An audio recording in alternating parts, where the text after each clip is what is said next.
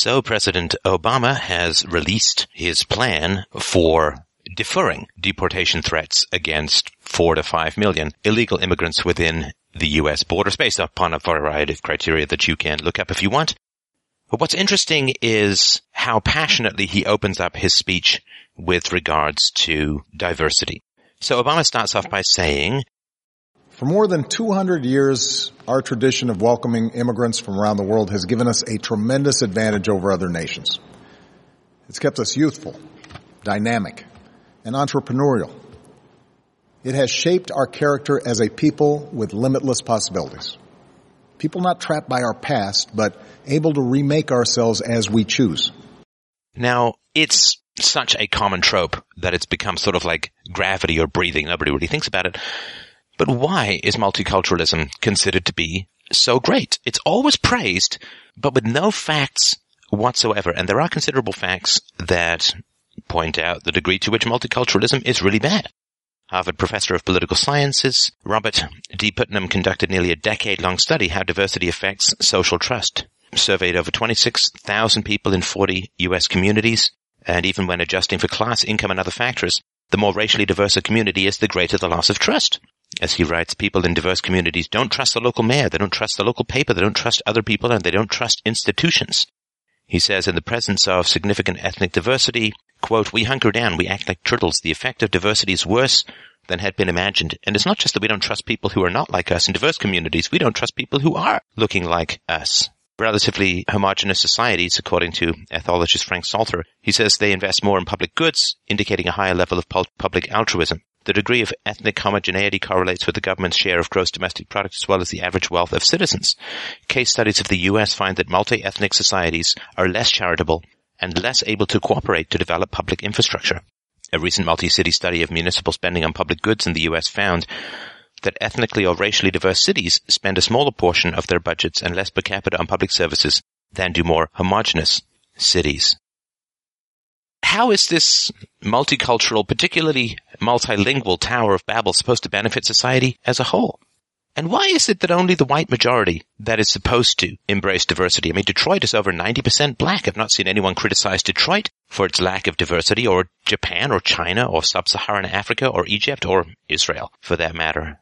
If diversity is such a good thing, why not focus on the least diverse countries and nag them to import different races and cultures? Why always focus on America, Canada, Europe, and so on? These countries tend to be more diverse than most. Why continually push diversity there? It certainly doesn't have anything to do with objectively promoting the value of diversity. Obama then goes on to say that over the past 6 years, illegal border crossings have been cut by more than half. It's not because of any increased or better enforcement. It's mostly to do with the fact that the U.S. economy half collapsed in 2007-2008. In fact, despite significant increases in the budgets and manpower of border patrols, the U.S.-Mexico border is about as porous as ever. One day, people will not mindlessly accept that increasing a government budget means automatically improving an outcome. But it looks like that day was not yesterday. Now, that's an interesting kind of doublespeak that shows up in his speech as well. Obama talks about, I'll make it easier and faster for high-skilled immigrants, graduates, and entrepreneurs to stay and contribute to our economy. This is the beginning of a fascinating revolving door of high political doublespeak. First of all, Obama talks about high-value immigrants, i.e. those with skills and significant economic value. This is designed to assuage the fears of those who are concerned about the possibility of low-skill migrants entering the U.S., perhaps squatting at the welfare trough and further breaking the backs of state and federal budgets. And this, of course, comes on the heels of studies which talk about how each illegal immigrant costs the country about $24,000 a year, but on average each, of course, only pays $10,000 a year in taxes. So each illegal really adds about $14,000 a year to the country's debt burden. You've got $14,000 by 5 million illegal immigrants who might get amnesty, and that's $70 billion. And if you think that the average full-time worker in the U.S. earns about $50,000 a year in taxes, pays 25% or $12,500 in income taxes, how many jobs need to be created to offset the $70 billion that will have to be paid if the president grants amnesty to 5 million illegal immigrants? Let's see, divide 70 billion by 12,500 and you get 5.6 million new full-time jobs. Is that really possible? Of course not. Since 2009, the U.S. economy has only added about 6 million jobs. You've got 5 million new workers. You've got 1 million work visas already granted by the Obama administration. And you can't possibly make a dent in unemployment, particularly unemployment among the poor, lower classes, with this kind of situation. So, of course, Obama has to talk about high-skilled immigrants, graduates, and entrepreneurs so that people don't worry about people who, if you make like $24,000 a year, then you're not going to be paying any federal income taxes at all, pretty much. So he has to talk about high-value immigrants to assuage people's fear about people coming in who are going to be a drain on government treasuries. But of course, it's hard to drum up the necessary socialist sympathies for Mexican engineers, doctors, and entrepreneurs. So Obama needs to reverse the imagery for the second half of his speech, and he starts talking about immigrants who work hard, often in tough, low-paying jobs. He mentions single mothers. Well, okay, which is it? Are these immigrants high-skilled entrepreneurs who will create jobs and add value, or are they single mothers and manual laborers? Later he says, are we a nation that tolerates the hypocrisy of a system where workers who pick our fruit and make our beds never have a chance to get right with the law? Well, actually, they do have a chance to get right with the law, which is to not enter the country illegally. So that's one answer. So now the entrepreneurs are not high-skilled entrepreneurs, but motel maids and fruit pickers. So this is a big problem. If he's talking about how valuable they are to the economy, then you shouldn't need to grant them amnesty. They should be able to come in pretty easily because they're high value and they're going to add money and taxes and create jobs and so on. So it's hard to have sympathy for those people. And of course, those people would do pretty well in Mexico or other countries as well. Well-educated, entrepreneurial, intelligent, and so on. But it doesn't make sense then why they'd be in the country illegally working as fruit pickers and bed makers in Motel 6s. So he's got to play both sides of the fence. Oh, don't worry. They are really great entrepreneurs, going to create a lot of jobs. Oh, but you see, they're hardworking people who have no skills whatsoever, so we need to cut them some slack. Obama then, as usual, in the speech starts playing sentimental heartstrings like a master harpist. Are we a nation that accepts the cruelty of ripping children from their parents' arms? Or are we a nation that values families and works together to keep them together? So here, Obama is all about keeping families together. And he also quotes scripture saying, you know, we should be kind to strangers. Were we not strangers ourselves once, and so on? Well, in his autobiographies, he talks a lot about his fairly extensive drug use when he was younger, so he actually was that stranger. Wouldn't it be easier for him to refuse to prosecute and enforce the insane war on drugs? I mean, that does almost infinitely more to rip apart families than anything related to immigration, because he's all about keeping families together, right? So why not abandon the war on drugs, which regularly puts hundreds of thousands of people in prison, a significant portion of whom are parents, and ripping families apart? Well, you know, he's only for keeping families together when those families, I guess, are going to significantly vote Democrat. Or, you know, if he wants family cohesion and family unity, why not reform the welfare system? So at least it doesn't penalize couples who have children while married. I mean, particularly in the black community, where I imagine he has some significant credibility, illegitimacy is over 70%. Has he ever chided black men and women for having children out of wedlock if he's all about keeping families together? Well, now, I'm not suggesting it is a moral course of action, but he says the idea, of course, that you can't round up and kick out illegal immigrants. Well, that's not true. Under President Eisenhower, a mere 700 federal agents were able to kick out hundreds of thousands of illegal immigrants in the 1950s. It's not that hard to do. So it certainly could be done. I'm not saying it should be, but when he says it can't be done, I guess he's lying. Now, this appeal to, gosh, America was founded on immigrants, and that makes us strong and wonderful and great, as he talks about. He talks about over the past 200 years and so on, we've had all this wonderful immigration, but the most important fact, the most salient fact, the fact that is the greatest sticking point for those fearful of new waves of immigration. For most of those past 200 years in America, there was no massive redistributionist welfare state. And this is why people care about immigration, you know, which in a free world is just called moving. Why do people care about immigration? They care about immigration, because of the welfare state, affects their pocketbooks, affects their job opportunities. Most people don't care who comes to a country and who lives there or here, but they do care about their taxes and national debts and deficits and endless unfunded liabilities. As we mentioned, illegal immigrants cost about $24,000 a year, contributing about $10,000 a year in taxes. So $14,000 deficit per immigrant has to be paid for by someone, somewhere, somehow. And given all of this kick the can down the road deferrals of democracies, it's likely that our children or grandchildren will have to pay some multiple of that $14,000 deficit, counting interest and inflation. What happens when huge waves of non-English speaking immigrants in particular come into a town? Well, I mean, it's pretty expensive to have government schools that have to deal with a lot of different languages. Native English speakers who see the property taxes go up considerably, so that multilingual teachers can somehow struggle to teach classes full of children who speak some language other than English. Multilanguage schools are going to spend less time teaching kids in any particular language because they have to try and teach children in many languages. Thus, English speakers are going to end up paying significantly more for a significantly worse education for their children. That's not something they're going to want to do.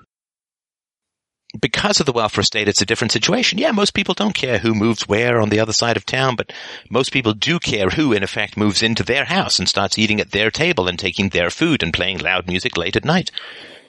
The modern welfare state has put us all in the same house, so to speak. So yes, it matters.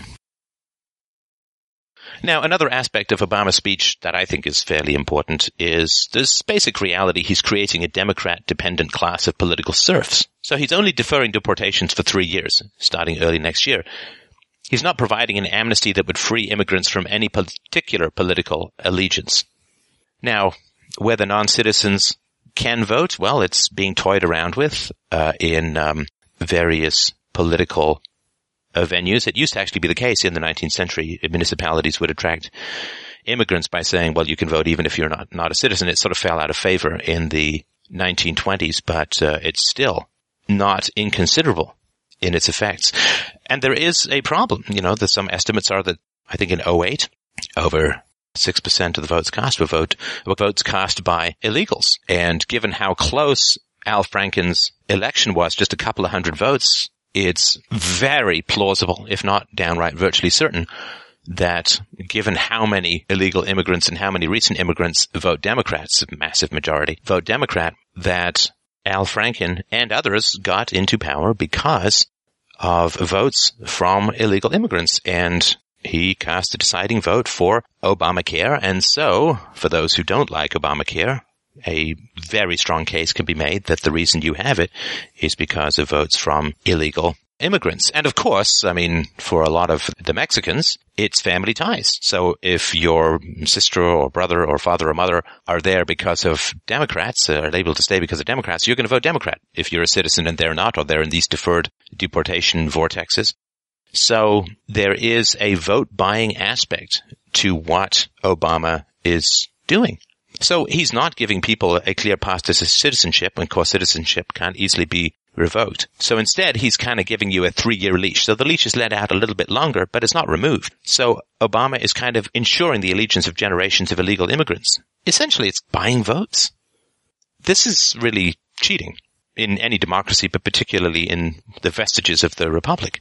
So, of course, ideally, both Democrats and Republicans and third parties, if they were even remotely allowed, should make their intellectual, economic, and ideological cases to the American people, who would then cast their votes based on their acceptance or rejection of those arguments. However, this is not really how the Democrats want to do it. The Democrats get most of their funding, or significant portions of their funding, from Hollywood and forced union dues and recent immigrants. The Democrats don't really want to engage in a public discussion of ideals and values. Rather, they want to import voters, funnel money from forced union dues, and play touch a celebrity at massively expensive fundraising dinners. They don't really want to appeal to the American public. So for Obama, this amnesty occurs right after a significant electoral defeat. So to me, at least, it's a clear case of fairly rampant vote buying. Now, some people, I guess a lot of people are sort of rumbling about whether what Obama has done is legal, and I don't know. Why does that possibly even matter? Just look at the Jonathan Gruber revelations recently that the administration has basically lied about Obamacare. It's changed the law dozens of times, even after Congress has passed it, which is not valid, not allowed. It's been able to fulfill almost none of the promised savings. Remember, you're going to save $2,400 on your healthcare costs. It's not going to add a dime to the deficit, and you get to keep your doctor, keep your plan, and all lies. It's all lies. So a president who's shown such a passionate commitment to dishonesty, what does it matter whether it's legal or not what he does? Like Bill Clinton before him, but in far more serious ways, Obama has lied to the American public so repeatedly, so passionately, and with such a straight face, that anyone who cares to examine his integrity is as great a fool as anyone who cares to examine Bernie Madoff's accounting system for any potential discrepancies. Okay, so I'm not sure if this part is narcissism or megalomania or just, again, outright bald-faced lying, but the fact that Obama says with a straight face that no one who has been here for less than 5 years gets to stay, that's amazing. And it shows a staggering lack of insight into basic human cause and effect.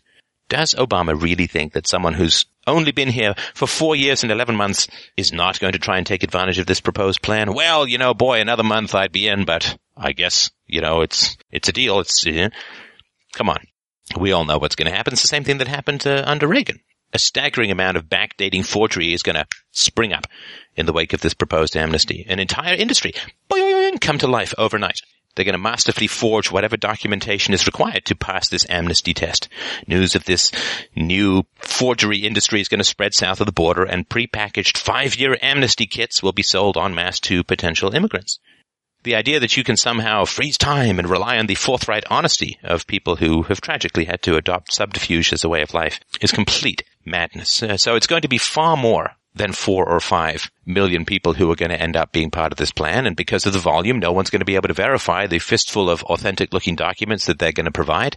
And so the people are just going to be rubber-stamped, and it's going to be vastly different from what's proposed. It's just another government program, which means it's going to be vastly worse, vastly more expensive, and vastly more inefficient than anyone can conceivably guess. Now, I've talked a lot about consequences and so on. Just on a personal note, I just wanted to say, it's incredibly tragic that millions of people have to live life in these shadows. They're afraid to drive, afraid of every police car. Their heart jolts when they hear a siren. They're afraid sometimes even to see a doctor or dentist, to go to a hospital. That is a tragic and harsh existence. But it's an inevitable result of prior expansions of government power. As free market economists have noted for centuries, expansions of government power always tend to lead to further expansions of government power. The creation of the welfare state has led to restrictions on immigration, since it has become impossible to determine who is coming for work and who is coming to milk the system for government benefits. And because when you have a free market, there's natural limits on immigration, because if jobs dry up, people tend not to come. And we can even see that with the reduction in border crossings as a result of the somewhat collapse of the U.S. economy. In a free market, that would sort of be the case, right?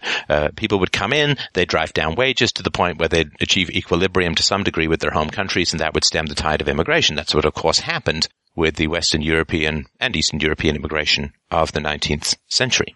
But that's not the way it works anymore. Now there's these artificial incentives for people to come and get what they perceive as free stuff. So that's become a huge problem. I believe that immigration is a wonderful thing. I believe that open borders are a wonderful thing. But you cannot have open borders plus a massive redistributionist, deficit-financed welfare state. You cannot have open borders and publicly funded government schools. You cannot have open borders and Medicare and Medicaid and Social Security and Obamacare and all of this stuff, because then you don't know who's coming to work and who's coming to milk the system.